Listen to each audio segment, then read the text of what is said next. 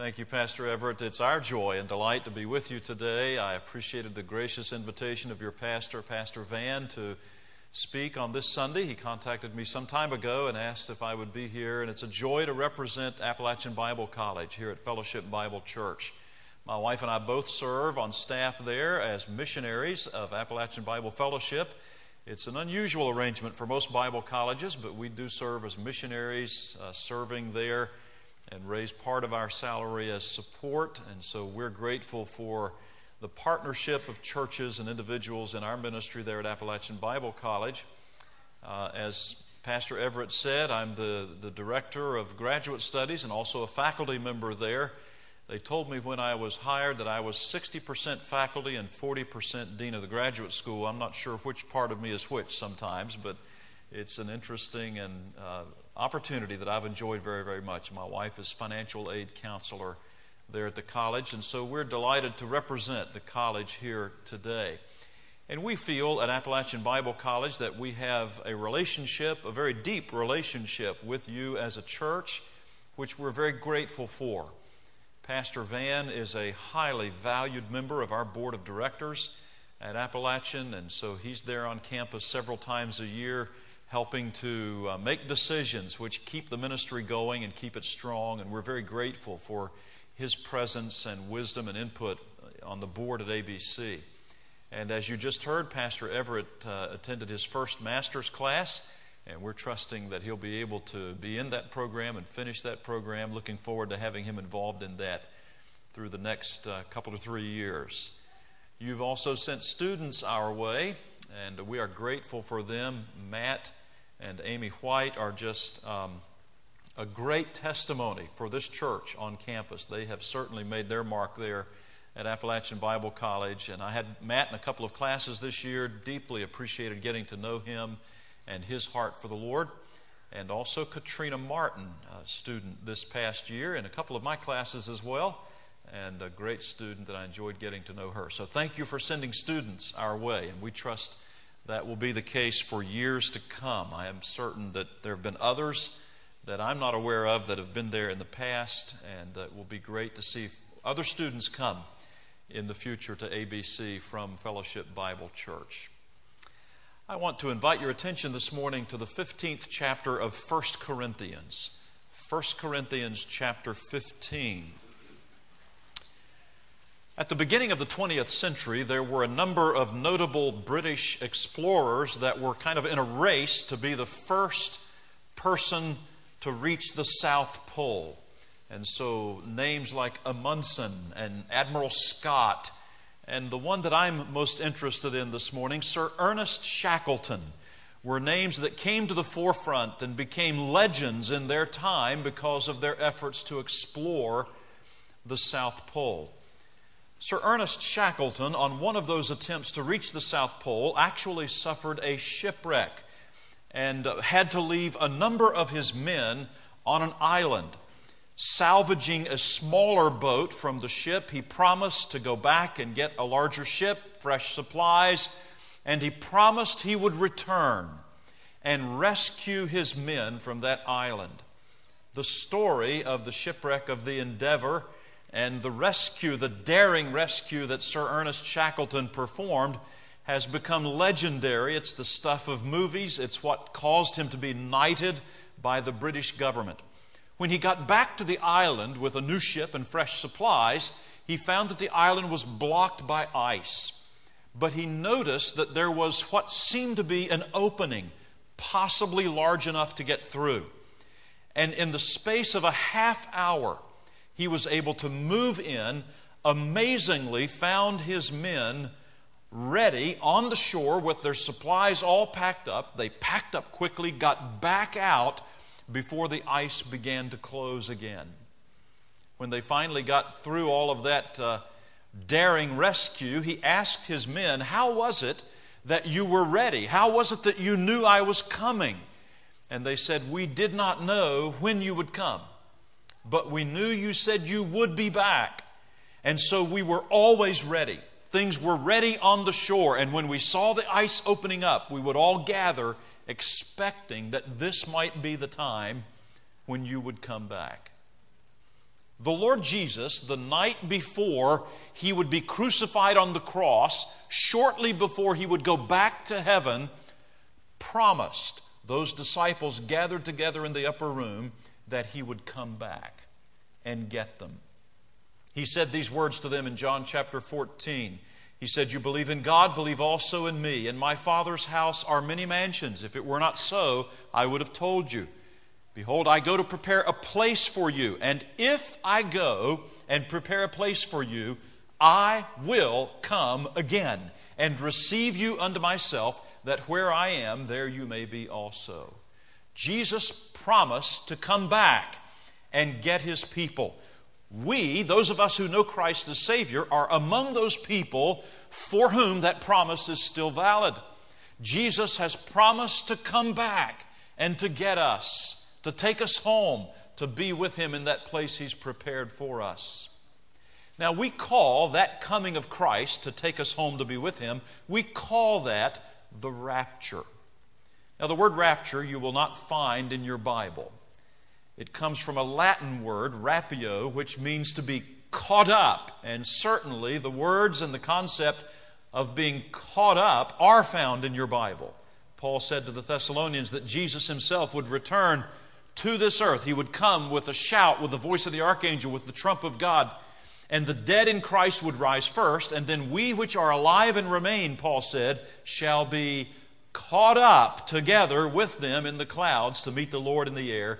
And so shall we ever be with the Lord.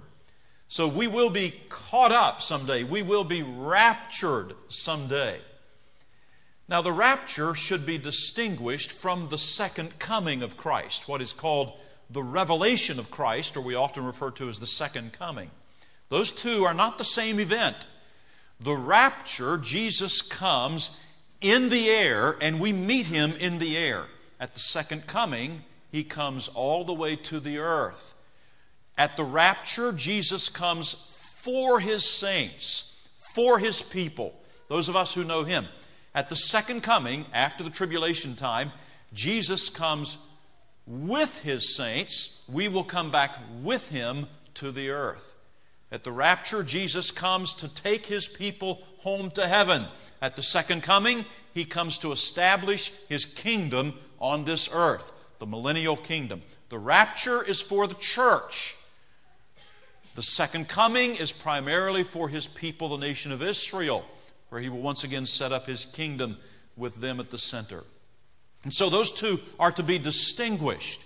But this morning I want us to see that the rapture is more than just doctrinal truth.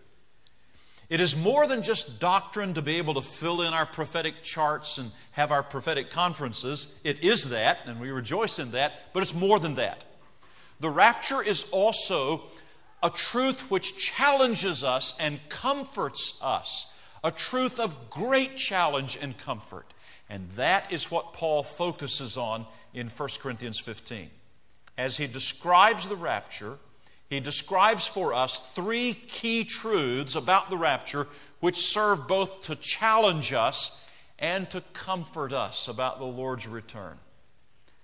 If you'll notice in 1 Corinthians 15, beginning in verse 51, Paul says, first of all, the rapture is a great change. The first truth about the rapture, which should comfort and challenge us, is that the rapture is a great change. Look at verse 51.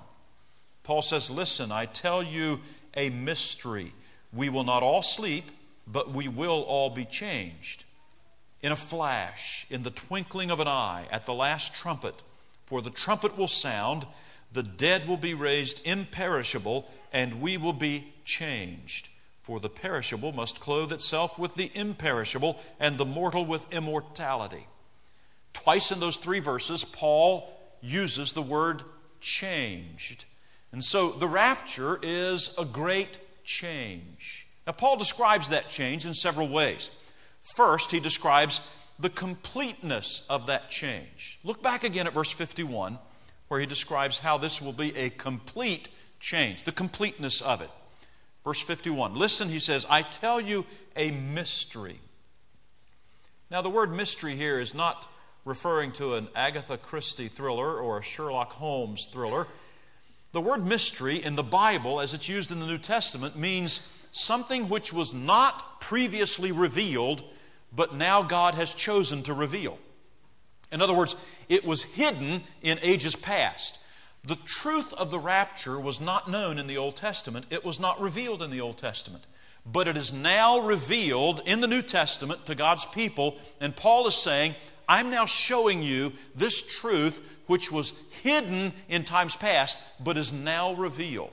And it's this, he says, we will not all sleep, but we will all be changed. I think that's a great theme verse for nursery ministry. That verse ought to be posted over the nursery door of every church. We will not all sleep, but we will all be changed. That's a great comfort to parents, isn't it, to know that about the nursery? But obviously, that's not the change that Paul's talking about here. He's talking about a different kind of change. In the context, Paul is talking about the change of our bodies to be like Christ's. We have, as he describes, a perishable body which must be changed to be like Christ's. And so he says, we will not all sleep. Now there's an interesting word. Paul uses the word sleep in the New Testament. In fact, it seems to be his favorite word to describe the death of a believer. When a believer dies, he sleeps. Now, be careful there. The soul does not sleep. There are some who teach that the soul goes to sleep, awaiting the return of Christ. That's not what Paul means. The soul and spirit go immediately to be with the Lord. Paul himself said to be absent from the body is to be present with the Lord.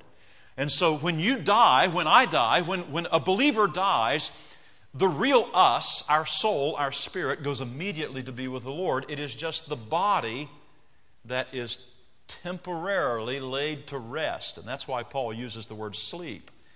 When you sleep, whether it's at night or in church or wherever it may be, when you go to sleep, you temporarily rest your body and then it's awakened again, right? Well, that's what happens to a believer in death. We temporarily put the body to rest, but it's only temporary. I remind people at gravesides that this is not a final resting place. That's a misnomer. There's nothing final about a grave for the believer. The body is temporarily laid to rest, and then it will be awakened again. It will be resurrected. And so Paul says, we will not all die, but we will all be changed. The completeness of that change, whether you have already gone into the presence of the Lord and your body is in a grave, or you are still alive when Jesus returns, all of us will be changed. The completeness of that change. Don't let anyone ever convince you that there is such a thing as a partial rapture.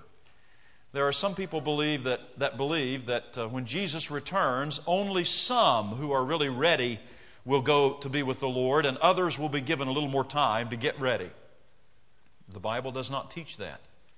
The Bible here and in other places teaches that whether we are dead or alive at the rapture, we will all be changed. No exceptions, no exclusions. We will all be included in that great change. The change is complete. It involves all believers. And the reason for that is that Jesus is coming for His bride. And the whole bride is going home to celebrate the wedding feast with Him. The whole bride will be there. Now, I loved weddings as a pastor. Some pastors just can't stand weddings.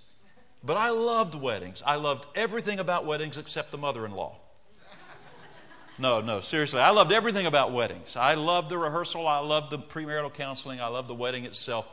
A pastor has a unique perspective on a wedding. Got the best seat in the house.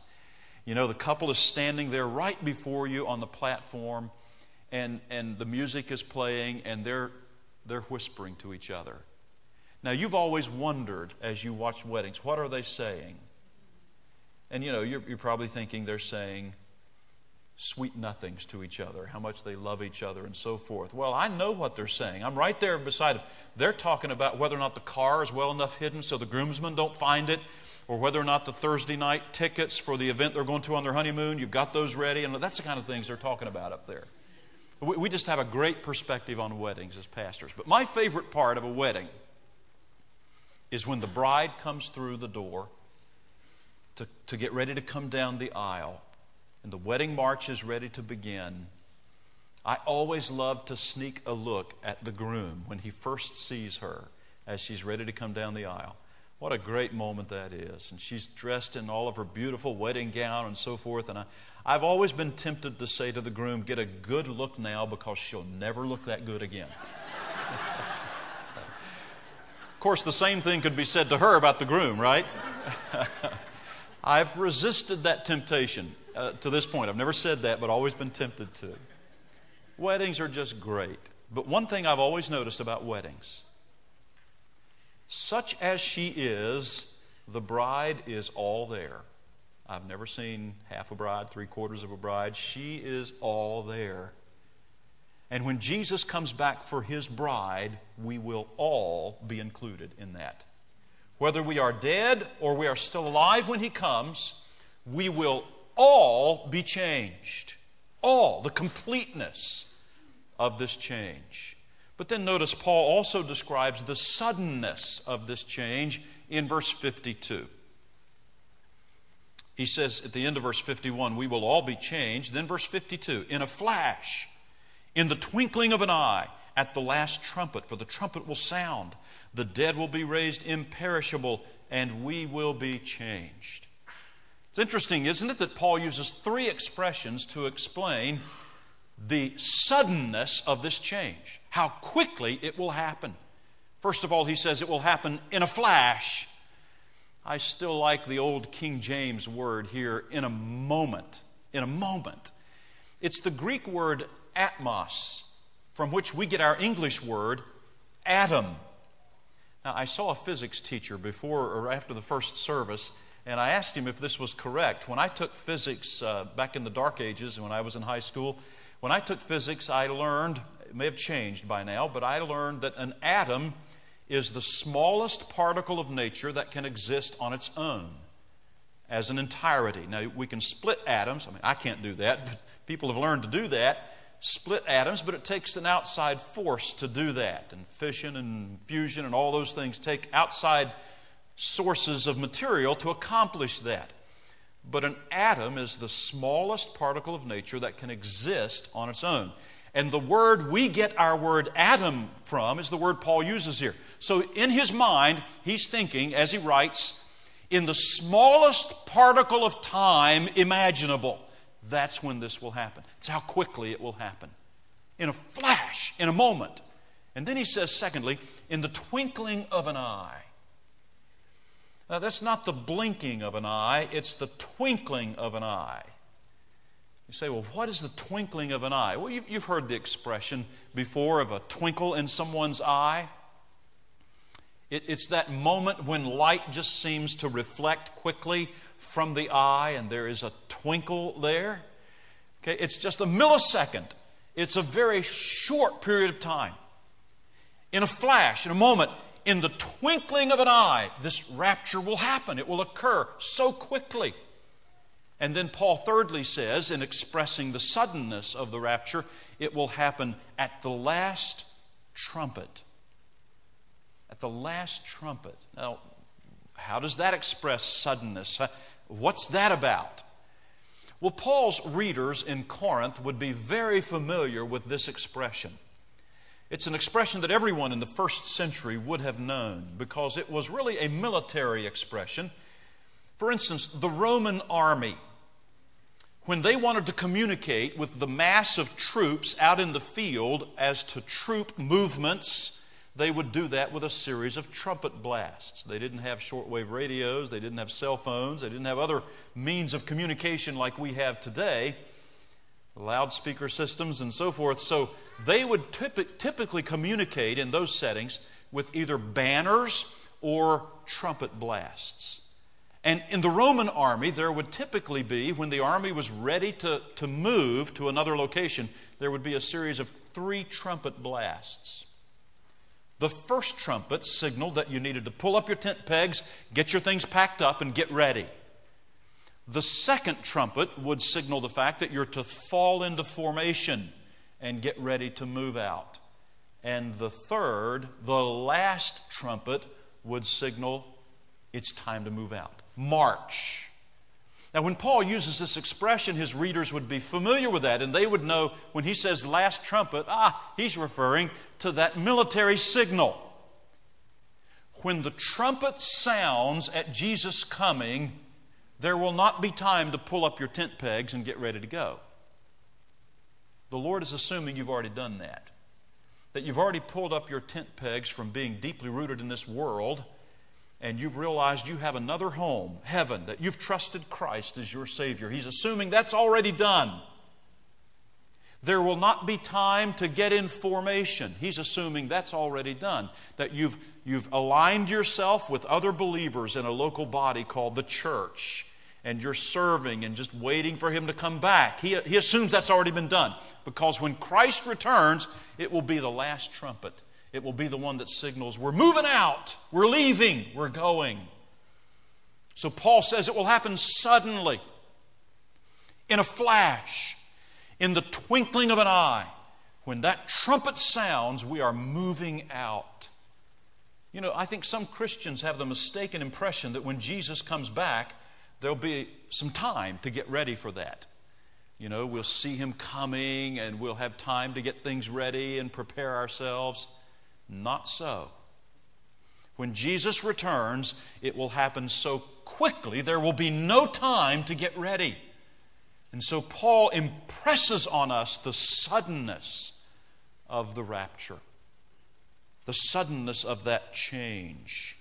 But notice he also describes in verse 53 the reason for this change. The change is complete. It involves the whole body of Christ. It is sudden. But notice the reason for it in verse 53. Paul says, "For," or because, "the perishable must clothe itself with the imperishable, and the mortal with immortality." This is the reason why the change occurs. It's because we have a body that is perishable and mortal. Perishable means your body is decaying. It's getting older. Stuff starts to break down as it gets older. The fact that your body is mortal means that your body is dying. We all live, every one of us in this room, regardless of age, we all live in a decaying, dying body. It's just that the older you get, the more you realize that, the more it becomes apparent. I sailed right past 30, right past 40, right past 50, hardly blinked an eye and noticed any change at all. But when I hit my mid-50s, a couple years ago, I began to realize some changes taking place. Things don't move as quickly in the morning as they used to. Things have started breaking down that used to work fine. And what doesn't hurt doesn't work at all, it seems sometimes. I'm beginning to notice some subtle physical changes, and I'm becoming aware that this body that we live in was not geared, it was not intended to live forever. So the reason for this change is that we must have this body changed into a body that is fitted for a perfect place. A decaying, dying body can't live in a place that's perfect, heaven. And so the change, the reason for the change is we must get a new body. And so when Jesus returns, we're going to be changed into a body like Christ's. That's the reason for the change. So the rapture is described by Paul as a great change. But secondly, it is described by Paul in this passage as a great victory. Not only is it a great change, it is a great victory. Notice the emphasis on this beginning in verse 54. When the imperishable has been clothed, or when the perishable has been clothed with the imperishable and the mortal with immortality, then the saying that is written will come true: death has been swallowed up in victory. Where, O death, is your victory? Where, O death, is your sting? The sting of death is sin, and the power of sin is the law. But thanks be to God, He gives us the victory through our Lord Jesus Christ. 3 times in these 4 verses, he uses the word victory. And so it's clear that's his emphasis. When he's thinking here of the rapture, he's thinking of the great victory that will be won and will be expressed when the rapture occurs. Actually, that victory is expressed quite literally in verses 54 and 55, where he describes the cry of victory. He describes the words that will actually form a cry of victory when the rapture takes place. That cry of victory, verse 55, "Where, O death, is your victory? Where, O death, is your sting?" I again still like the way and I use the NIV most of the time, but I like the way the King James translates this. "O death, where is thy sting? O grave, where is thy victory?" To me, that describes better the two kinds of cries that may go forth at the time of the rapture. First of all, from those of us who are still living, "O death, where is thy sting?" If we're still alive when Jesus comes back, we will escape death. We will not experience its sting. We will bypass death and go directly into the presence of God.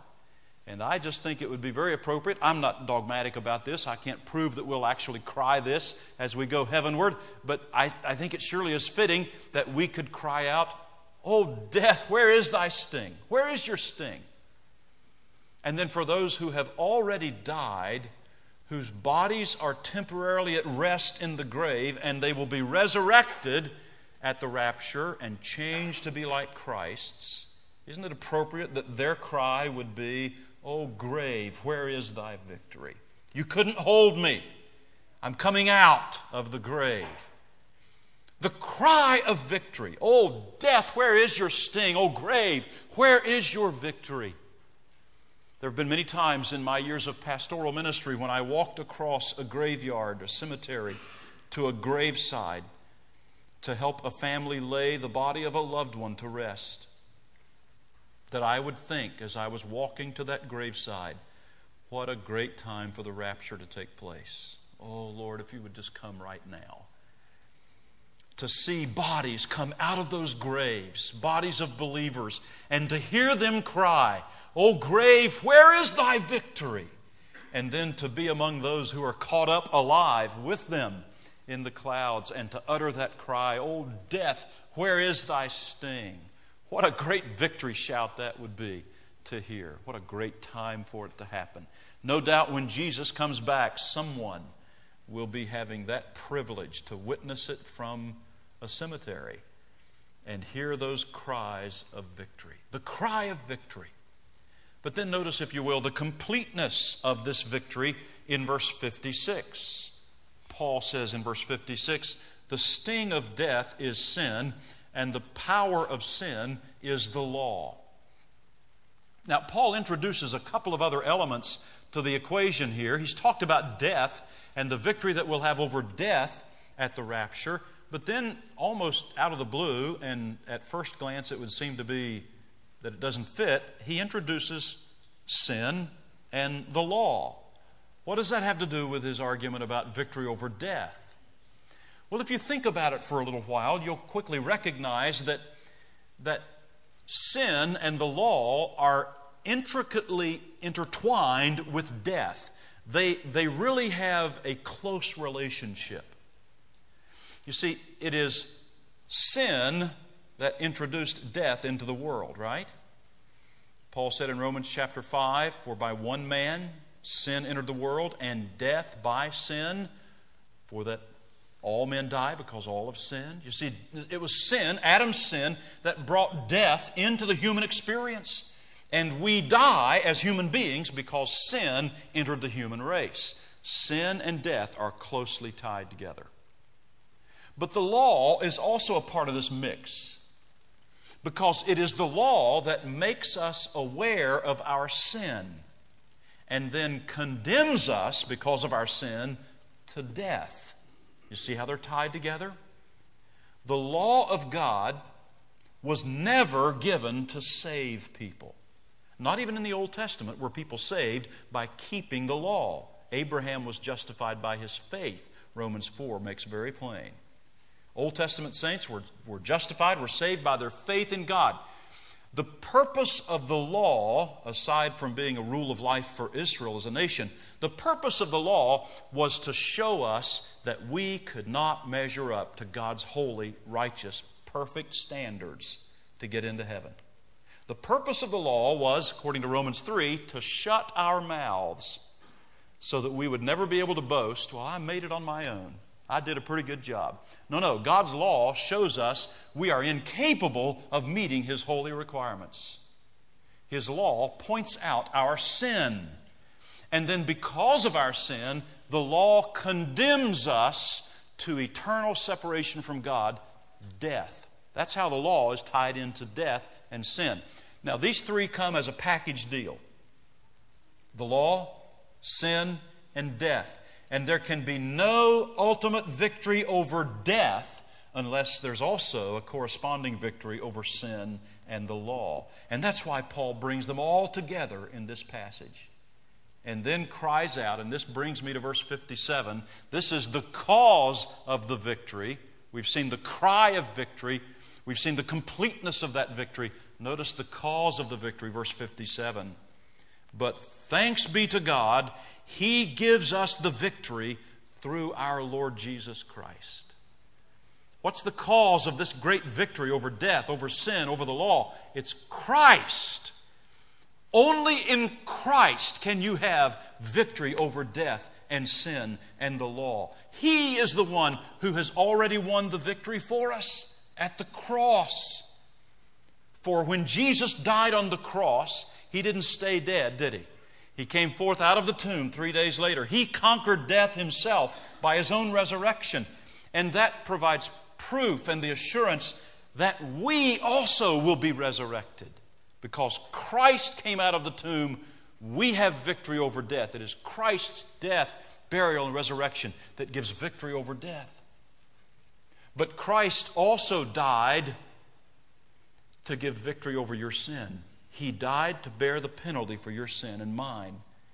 When Jesus died on the cross, He took the punishment that you deserved and that I deserved because of our sin. Christ took that punishment and paid it all on the cross. And so it is only through Christ that you can have victory over sin. And it is only through Christ that you can have victory over the law, that you can escape the condemnation of the law. The Bible says in Romans chapter 8 and verse 1, now there is therefore no condemnation to those who are in Christ Jesus. It is only if you've trusted Christ as your Savior that the demands of the law, that you are guilty and deserve death, are erased. And the law no longer condemns you. So you see, my friend, if you realize all of that, what Jesus did for you on the cross, and if you've trusted Him as your Savior, you ought to be able to, like Paul, cry out in verse 57, thanks be to God. He gives us the victory through Jesus Christ our Lord. Victory over death, sin, and the law. Complete victory through Christ. If you do not know Jesus as your Savior, if you've never trusted Him and the work He did on the cross to save you from your sins, you do not have any victory over death. As a pastor through the years, I've watched many people die or approach death's door. And I can tell you from experience that what the Scriptures say is very true. It makes all the difference in the world to know Christ when you come to death's door. All the difference in the world. There is a huge difference that you can observe between people who know Christ and know that death is simply a doorway into His presence, and people who don't know Christ and have hopelessness and despair, not knowing what's going to happen to them when they die. My father died in December after a 9-year battle with cancer. And in the last few weeks of his life, as he was in hospice care, we had a number of great talks about death and about heaven. Just a few days before he died, within a week of his death, we talked again about heaven. And as I sat beside that hospital bed that they had moved into his bedroom at the house, I asked him, I said, Dad, who do you want to see? Who you want to talk to when you get to heaven? And he was still able to talk some. Very slowly he responded about people in the Bible that he would want to see, and people from his past, the man who led him to the Lord and his job on the railroad, and other people he would want to see, family members. And then he said, John, he said, I don't know what it's going to be like to see Jesus and just to be able to thank him for what he did for me when he died on the cross. And my dad, less than a week later, went out into eternity with the assurance that he was stepping into the presence of God. There is no greater victory than that, my friend. When you come to death's door, if you do not know Jesus as your Savior, you have no grounds for victory at all. Christ makes all the difference. Thanks be to God who gives us the victory through Jesus Christ our Lord. The rapture will be a great victory because of what Christ has done for us. But then, if you would notice, Paul says one other great truth about change and about the rapture that is of comfort and challenge to us, and that is that the rapture is a great motivation.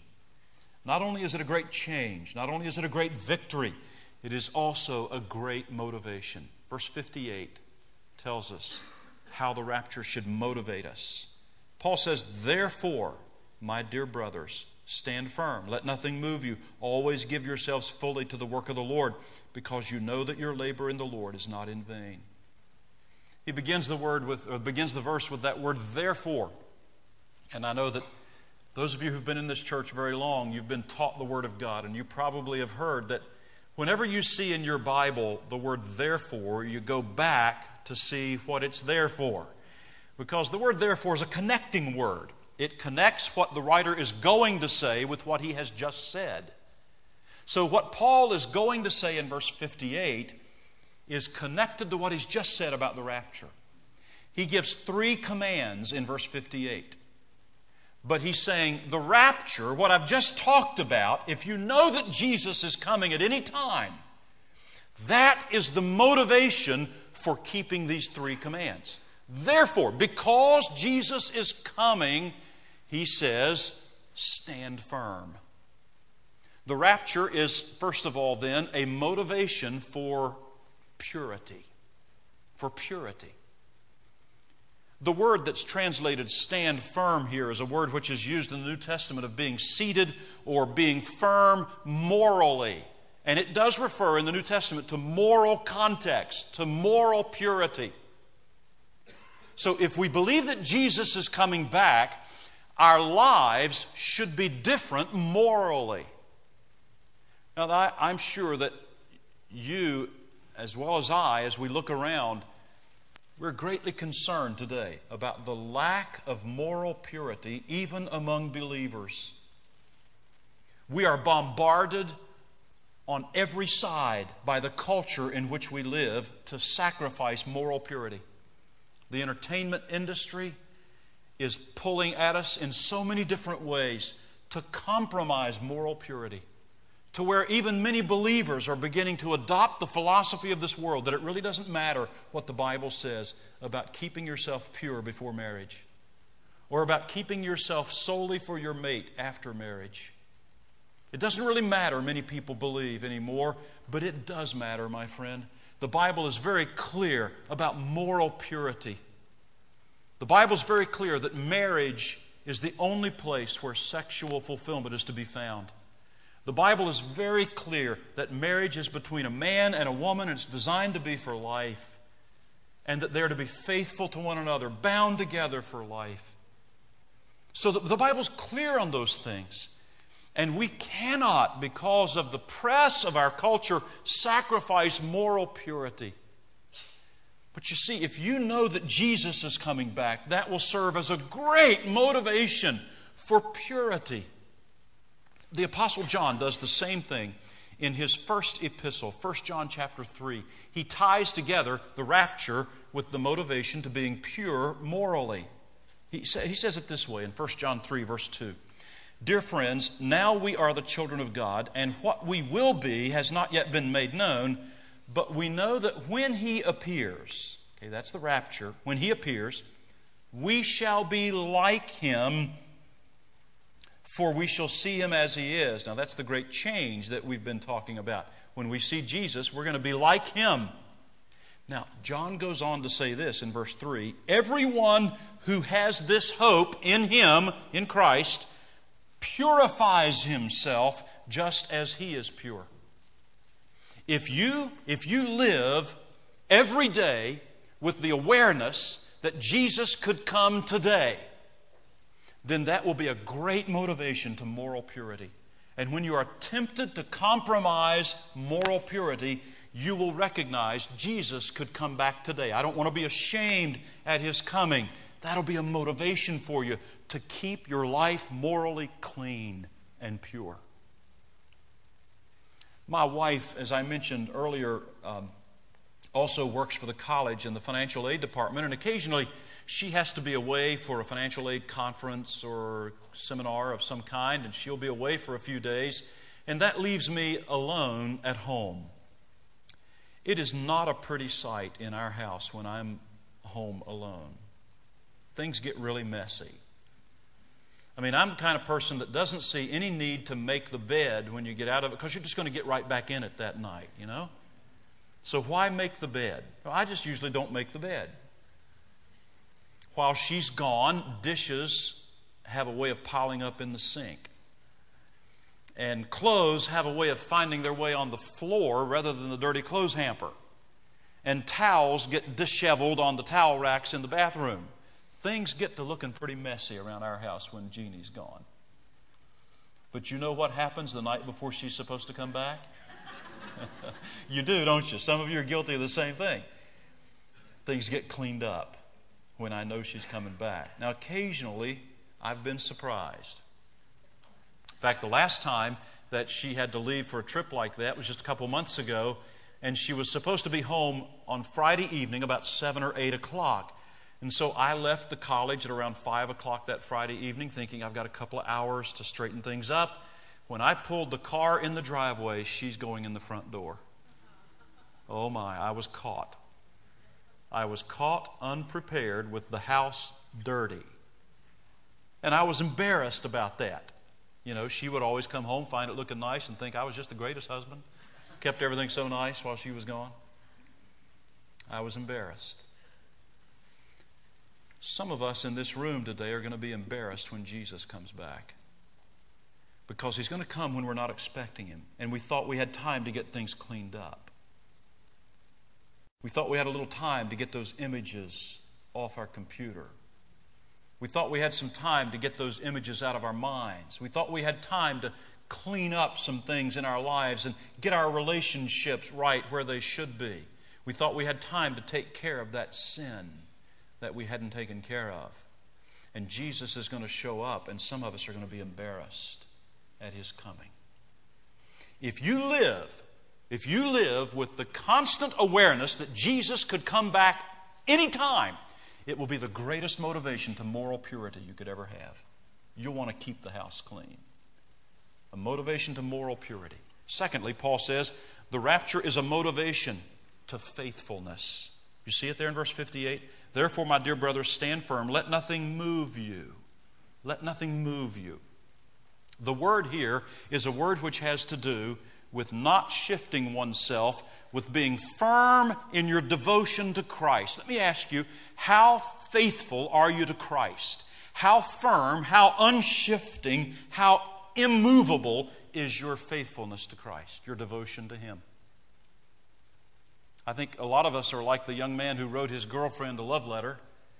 And in that love letter he said, I would swim the deepest ocean. I would climb the highest mountain. I would cross the hottest desert to be with you.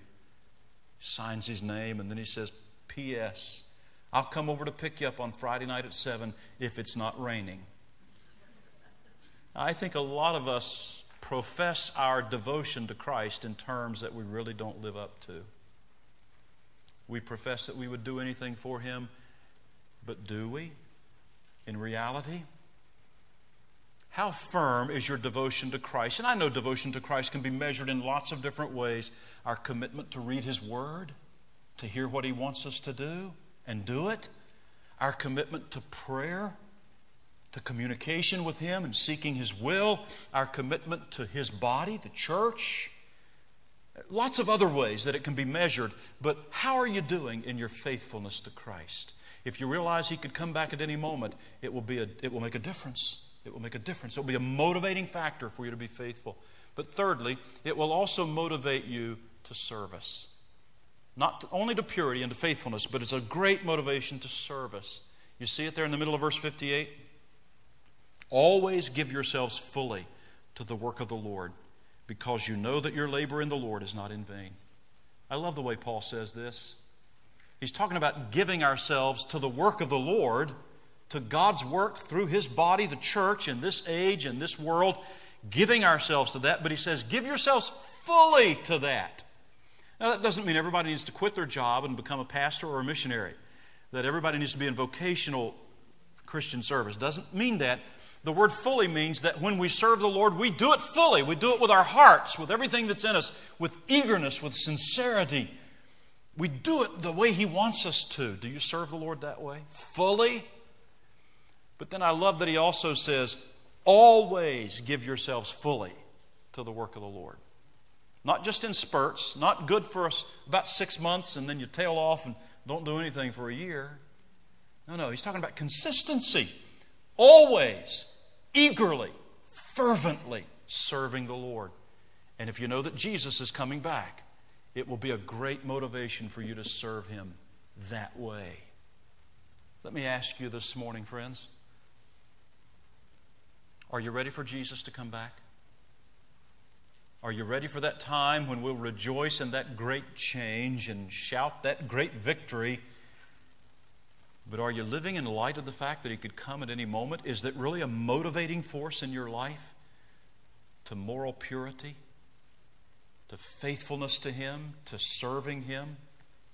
What if Jesus were to appear visibly to you today? And I'm not suggesting He will do that, but just imagine, what if He were to appear visibly to you today and say, I'm coming back in 24 hours? Is there anything that would change about your life in the next 24 hours? Is there a relationship that would need to be mended? Family member that you've had a serious issue with of unforgiveness? Maybe even a fellow member of the body of Christ that you haven't spoken to, you've had differences with, and things are not where they should be. Would there be any of that you would say, I've got to get that right before Jesus comes back? Would there be any sin in your life that you've been kind of playing around with or you've not dealt with properly, not confessed and forsaken, that you would say, I've got to get that right before Jesus comes back? Is there a neighbor maybe that you've thought about witnessing to but you never have, and you'd say, I've got to talk to that person before Jesus comes back? Is there anything you can think of that would need to change in the next 24 hours? Well, my friend, we do not know when Jesus is coming back. He could come back before that 24 hours is up. And if He does, will you be ready? Whatever you would change, go ahead and change. Go ahead and do. Go ahead and make right so that you'll be ready when He comes back. Would you join me in prayer? Father, thank You for the reminder from Your Word of the fact that Jesus is coming again. And when He does, we will glory in that great change that will be ours to be like Him. And we will shout that great shout of victory. But, oh Lord, while we're still here, help us to recognize that the soon coming of Christ should be a great motivation for us to live for You in the way that You want us to be faithful, to be zealous in our service, to be morally pure. And Lord, help us today to make whatever changes we need to make, to do whatever we need to do in obedience to You, to be ready for Jesus to come back. We ask it in His name. Amen.